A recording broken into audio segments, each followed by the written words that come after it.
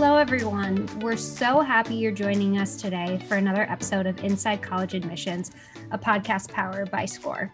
My name is Ashley Smith. I'm the marketing director here at SCORE, and today I am once again joined by Peter Van Buskirk to have a conversation that we're calling a temperature check on college admissions. This is the second conversation in this mini-series and is intended to give you, our listeners, an update on the most recent conversations we're having with those who work in the world of college admissions. But before we dive in, I'd like to give a warm welcome back to Peter. Thank you, Ashley. It's good to be with you. Always great to have you here, Peter. And for those of you who haven't listened to our first episode on a temperature check on college admissions, we'd like to give you some background on how this came about. So Peter is the owner and founder of Best College Fit and a strategic advisor for SCORE. And every year he hosts an event called the No Name Conference, where admissions leaders from across the country come together to talk about a lot of things in the college admissions space. So our goal today is to give you a recap of some of the overarching themes that are coming out of these conversations, but I'll leave it to Peter to fill in any other gaps that I may have missed from the intention of the conference itself. Well, thank you, Ashley. And before I do that, I just have to comment on the title here, the temperature check. I think that in college admission, for much of that time we've done this conference over 30 years, the temperature has been 98.6 all the way, mild fluctuations. But I think the coronavirus this year has really jolted the system so that there are some pretty serious fluctuations in temperature, even in the last few months. But the No Name Conference has been a wonderful tradition that was established, again, about 30 years ago. With a couple of colleagues, I pulled together a group of deans of admission and pretty well-traveled secondary school counselors and some independent consultants to take a look at the year gone by, what's happening, what's good, what's not so good, what do we see over the horizon, and so on. And it turns out it became pretty popular.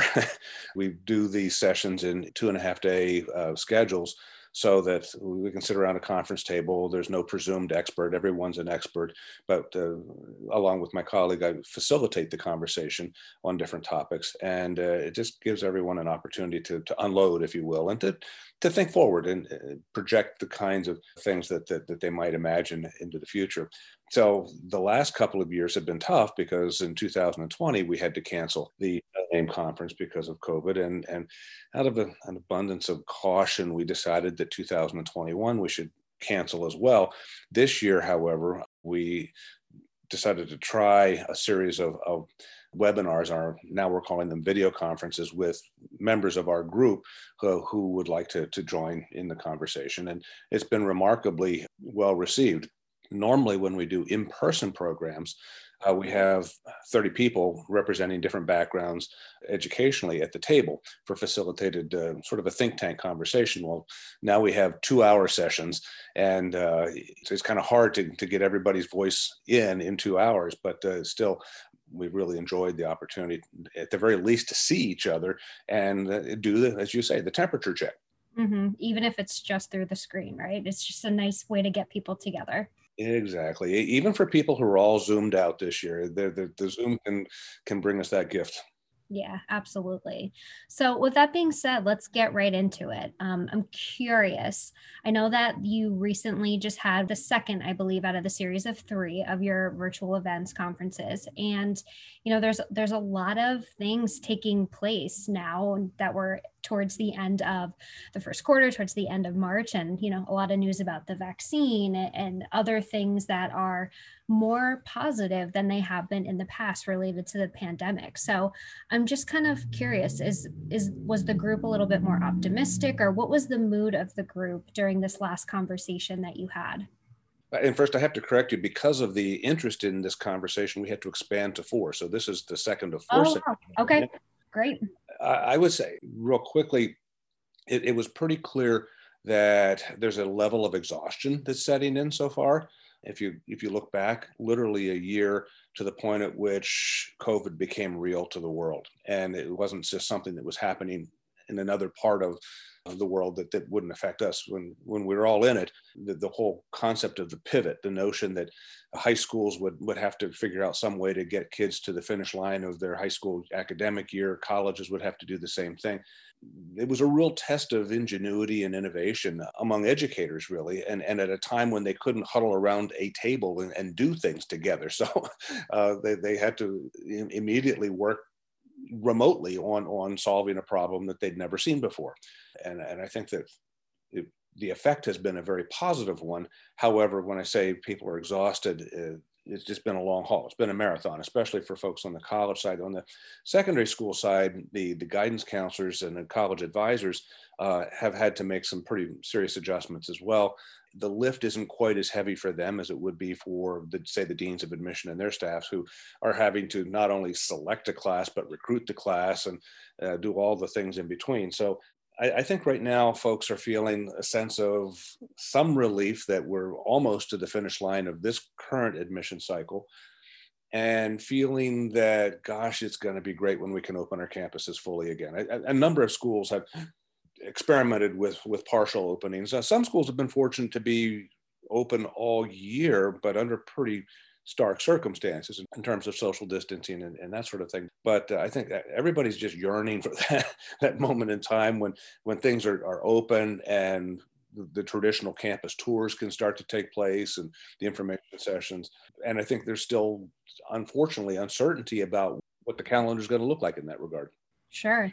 So you touched on something that I wanted to ask you about, which is obviously at this point of the year, there's been a lot of activity from, the fall up until this point. So can you give us any insight in terms of what the admissions team's perception is going to be for this yield season? It's a great question, Ashley. And I think that the reactions will vary according to institutions. And if we kind of look at institutional types by selectivity and break them down from the sort of uber selective, I hate to attach titles to like best or top, because I just think that they're false and misleading. But if we talk about schools in terms of their selectivity, maybe those that are admitting, say 30% or fewer of their applicants is one group. Another group would be those admitting 30 to 60% of their applicants. And then the balance, and most of American colleges and universities are admitting more than 60%. They're relatively open in the college admission process. For that last group, every year is a scramble. And this year is going to be an even greater scramble, because there's always a trickle-down effect. Whichever students don't settle in at that first, the most selective group of schools, will trickle down to the second most selective group of schools, and then to the relatively open admission. So that last group is going to always be a struggle. And it's kind of, for whatever reason, kind of popular for people to speculate about which schools aren't going to make it. Yeah. Typically, the schools that have the greatest challenge in any time, but particularly a time like these where there are real market constrictions, will be those schools that are among the less selective. And they're probably the less visible as well, unless they happen to be in your community. But the schools that have some degree of selectivity or a high degree of selectivity are doing okay. I'm going to skip now to the most highly selective, because they'd get all the notoriety. Many of those institutions this year experienced great increases, not small, but great increases in the numbers of applications received. And I know that you wanted to talk about this in perhaps another conversation or another question, but many speculate that and justifiably so, that the increase of the test option has had a real bearing on pushing a lot of kids, and the psychology of that's fascinating, toward those most selective schools. Those places are going to be running wait lists well into the late spring and summer, as will the middle group. The middle group is probably going to be fine, but their tendency, this is the group that might be admitting 30 to 60% of their applicants, they'll tend to over admit a little bit because they don't know how to predict the yield on their offers of admission because of COVID. There's a tendency for families to stay a little closer to home with the pandemic than to venture out than they might have before. So those schools will have over admitted in the regular admission process. Many of them will also have, if you will, over admitted in the early decision process. in an attempt to try to secure as much of the class early on as possible, and still have probably put more students on wait lists this spring than would have been in the past. The wait list, if you will, is like an insurance policy. If we don't get the class with those we admit up front, we go to the wait list. So it's going to be a very fluid situation for a lot of students who are looking at that middle group of schools, the 30 to 60% admit rate schools.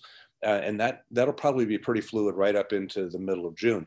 The most selective schools are trying to deal with an unusual phenomenon. They've always been incredibly selective, some admitting as few as 1 out of 20, but many of those schools, the 1 out of 20 admit schools, saw increases of 20 to 40% in their applications this year. So maybe they're admitting 1 out of 30. And that just kind of breaks all the predictive modeling that they could do based on past years. So my sense is that they may not have admitted many more students than they would normally, but their wait list will be longer. So if you end up on a wait list in the spring of 2021, it is not over. It's just game on into extra innings, if you will. Yeah, absolutely. And, I'm wondering, and you tell me if I'm off base here, but the wait list, does that play into what the admissions teams would reference in terms of like summer melt to people deciding not to come? Do they then go to the wait list in those scenarios? Can you kind of give us some insight around that as well? Sure. And the notion of summer melt, for those of you who are just hearing it for the first time, is the reality that any institution will see a percentage of students who have made an enrollment commitment back out of that commitment, sometimes for personal reasons, health reasons, financial reasons, sometimes a change of heart with regard to where they ultimately want to attend, or there's a lot of reasons that can contribute to that. But the summer melt is that expected attrition from the if you will, the gross enrollment. So when colleges and universities are planning their enrollment activities right now, they're shooting for the class plus a factor. And that plus factor represents the summer melt. So when I was being dean of admission, we knew that we wanted to settle with a class of 500, but we would target 560 because we knew historically we would tend to lose approximately 60 students over the summer. So colleges will be doing that. Now, to answer your question, the enhanced waitlist activity has always factored that in and will factor that in again this year. Got it. Okay. Well, you also touched on something in reference to the waitlist that, as you mentioned, I do want to get into a little bit, and that is related to being test optional this year. Obviously, we've seen more schools do this than ever before. Can you give us some insight in terms of what the conversation was related to that, how that impacted the number of applications submitted, what their feeling about that whole process was? Well, it's interesting that the most selective schools recognize big bumps in their applications this year. And I think they will attribute those bumps to the impact of the test option. What's interesting then is to kind of look into the psychology of it all. Why would that happen? And we heard an awful lot from secondary school and independent consultants who deal with the students who are making those decisions. And it drove them nuts because there were a lot of students who came into the process with unrealistic expectations about the most selective schools. And now that those most selective schools were making the submission of tests optional, those kids were saying, well, without having to worry about the test, I have a better chance, don't I? I'm going to go ahead and apply. Mm-hmm. And the answer is no, you don't have a better chance. I'm fast forward then to say that those most selective schools are pretty savvy at discerning the level of sincerity in a candidate, as well as the level of academic preparation and ability to rise above the rest. So yes, schools that were admitting 1 out of 20 might have gone to 1 out of 30 this year, but I don't feel too badly for them because they're able to discern pretty quickly who the really serious candidates are. But yeah, the impact of test optional was to attract a lot of unrealistic candidates into applicant situations where they simply didn't have a very good choice at all. Now, that said, there were a lot of really heartwarming stories of students who were able to apply to schools without submitting tests. And in this case, maybe students who were coming from disadvantaged background, marginalized students, et cetera, for whom the test would have been an obvious bias against them. But without the test, were able to present themselves in a more meaningful and positive So there was a plus side. There were some opportunities for students who might not have cracked the admission at some of the most selective schools, having some opportunity. But frankly, given the incredible volume of candidates, those exceptions were far and few between. So something else too, obviously related to this, is the impact of early decision and colleges wanting to, potentially extend that to more students so that they could be more certain on what their numbers would look like for the year. So what would you say the biggest difference was this year for early decision, and what was the impact of that on the overarching admissions process? Well, I'm not going to mention names of schools. I just don't think that would be appropriate. But I can tell you that many schools, especially in that somewhat selected, the 30 to 60 range, used early decision strategically to build as much of the class as possible. Prior to this year, it wasn't unheard of for a college or university, in that moderately selective to highly selective, because there's some very highly selective schools that did this too, to admit close to half of the class through early decision, which has a real impact on regular decision. It just eliminates by the hundreds numbers of students that can be admitted in regular decision. This year, I'm familiar with at least one school that went above 60%. Oh, wow.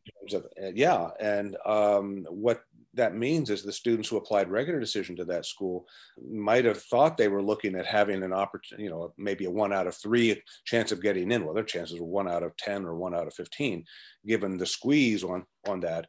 And plus, many of these same schools are also looking at the regular decision candidates and saying, well, we like you, but we're not quite sure if you're going to come. So let's put you on the wait list. And if you're really interested, we'll take you from the wait list, meaning that the selection of students from the wait list then is a high yield proposition too. Not quite as high a yield as early decision, where you admit one to get one, but it's almost as close. So the net effect, again, Ashley, has been that the regular decision candidate pool at many selective schools is squeezed more and more and more. It's just insane. Yeah, absolutely. And, while we're still kind of talking about the wait list too, is there anything for student or family listeners here, if you are put on the wait list, do you have any quick words of advice for them based on, maybe if it's like your absolute top choice or versus a school where, it may not be ultimately where they want to go? Well, as I advised a young man the other day, I said, and he was placed on a wait list at a pretty selective school. And I said, respond to them, let them know that you're the first choice school if that's true. If it's not true, let them alone. Let them focus on students who are really serious about them right now. So yeah, if you end up on a wait list, what you need to do, first of all, is let them know that you're serious about remaining active on the wait list, and that if admitted, you'll come.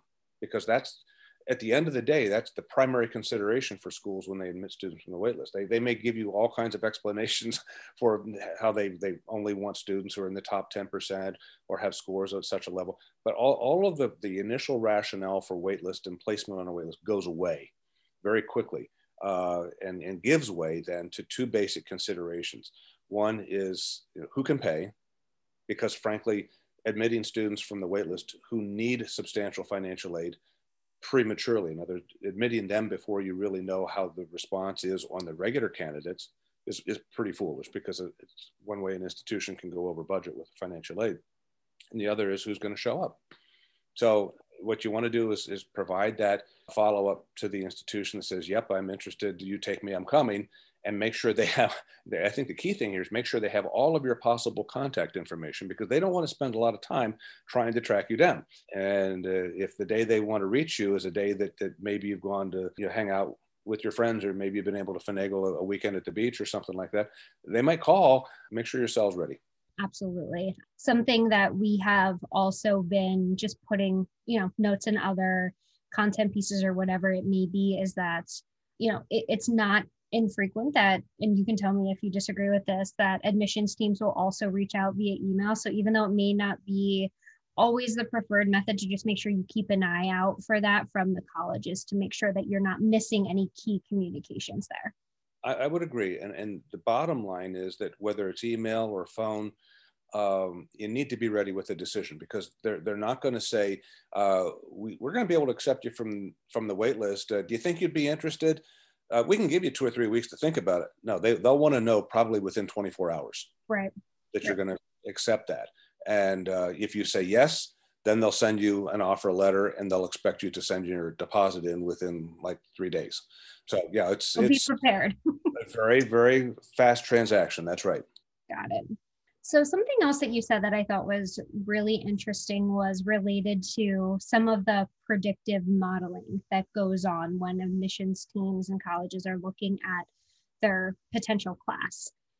Do you think that the predictive modeling for these teams has forever been disrupted because of COVID? I wouldn't say forever. I think that we'll discover pretty quickly that with new data sets, colleges and universities will modify pretty quickly their expectations.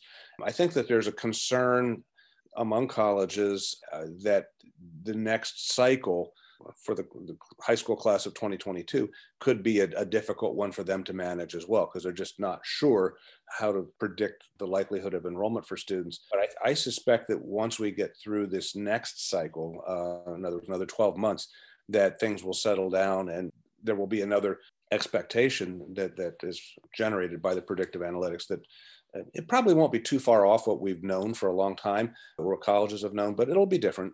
But I think it'll stabilize. Sure.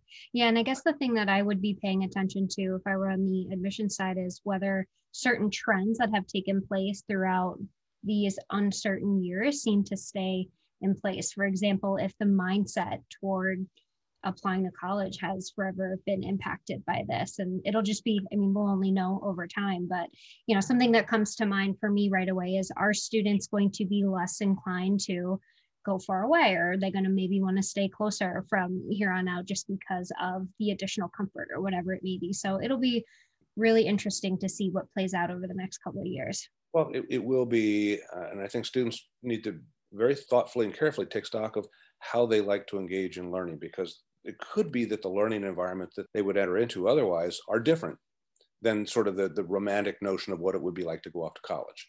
And I think that they need to, again, reflect on what it is they want to get out of the college experience, and more specifically how they can get it, and then as they begin to look at colleges. And I would add, just kind of reflecting back on that particular comment, families have felt dislocated from college campuses, and the guidance counselors spoke to that extensively. Mm-hmm.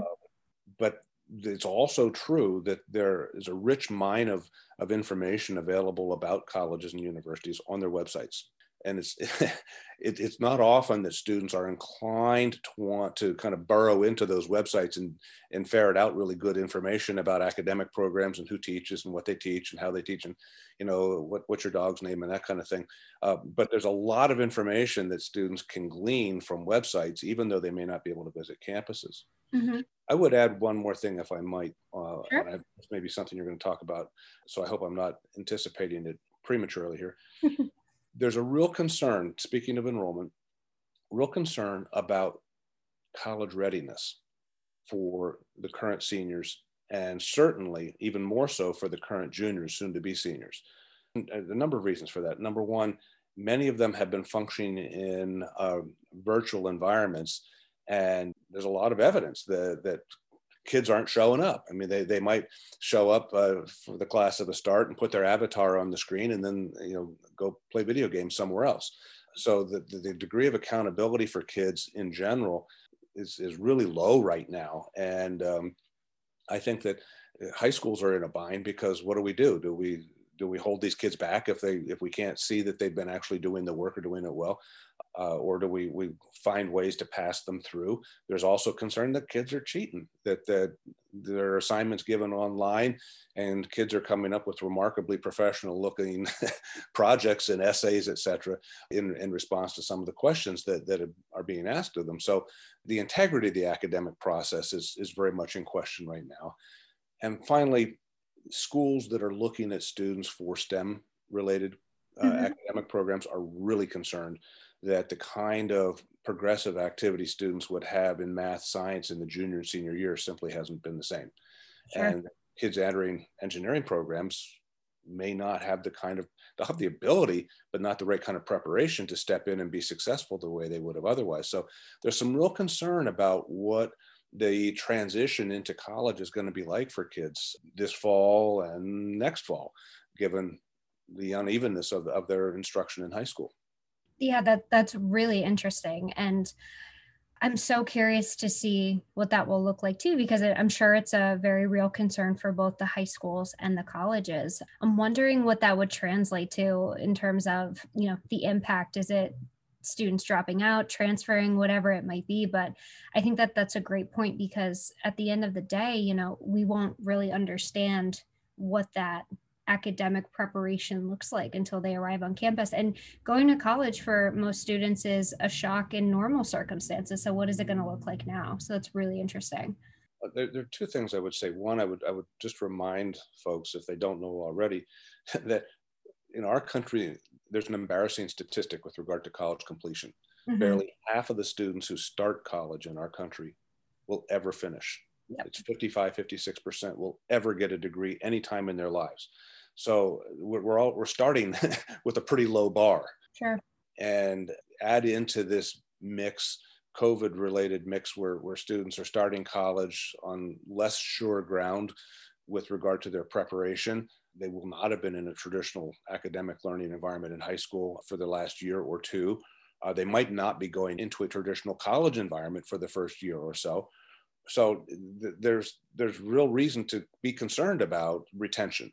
The other thing that came up in our conversations, pervasively throughout the conversations, is the mental health of students. Yeah. And the way that they're having to respond to what's going on in their lives in general right now.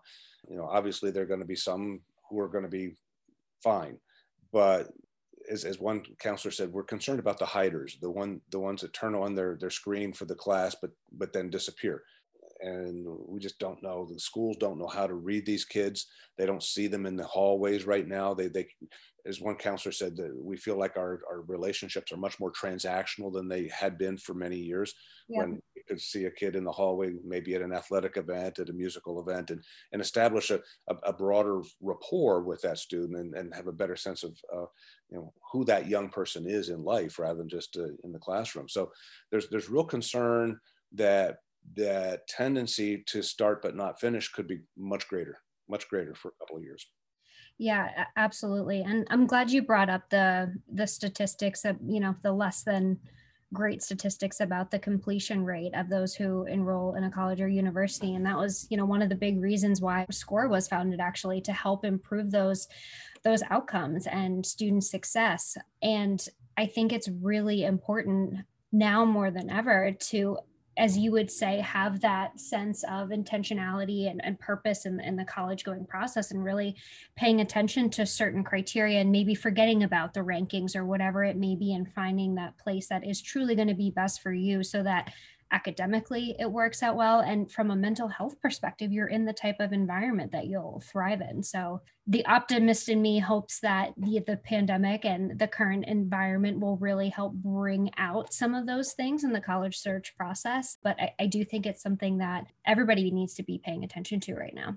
Well, and along those lines, one of the great worries now among educators, and certainly people who were part of this conversation, is the future for the students who are marginalized, because they may not have the same access to technology. Mm-hmm. With the test option, you're thinking, okay, that may help some of those kids, but that means that there's going to be a greater or closer examination of the work that they've done in the classroom. Sure. A large number of them are in schools where, the instruction during the pandemic has been very uneven, and they've been doing it remotely, and the accountability is really low. So that from the college and university side, there are real questions about the integrity of the academic program in which those students are enrolled. So there's a concern that all the advantages that we've seen with regard to increasing access for the marginalized students may be lost for a period of 3 to 5 years. Yeah, absolutely. It's a huge concern of ours, and I think a lot of people's, rightfully so. 2 more quick questions for you, Peter, before we wrap up. We actually get this question somewhat frequently, and I'd love for you to weigh in on it. And it kind of goes back to our theme around being test optional. Because more schools are offering that, you kind of alluded to this, what are admissions teams putting more emphasis or looking at more closely now than what they have before when they did require test scores?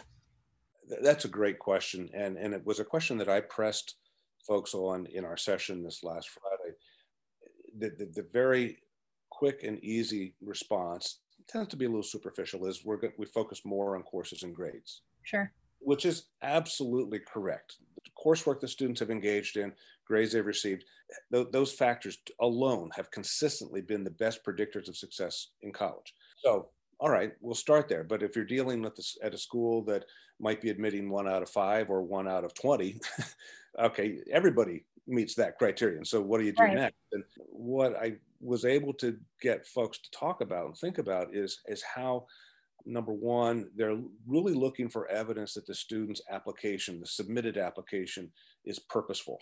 In other words, the student has a really good sense of what she wants to accomplish in college. Yeah. She's researched for herself what that is, and then she's researched institutions such that the decision to apply to XYZ college is because that institution rests at the end of her sense of purpose. In other words, she's found in that place the program, the opportunities, the instruction that will enable her to achieve her goals. And she can illustrate that synergy then that exists between herself and the place in the application. So this is something I think a lot of kids just don't think about, is synergy.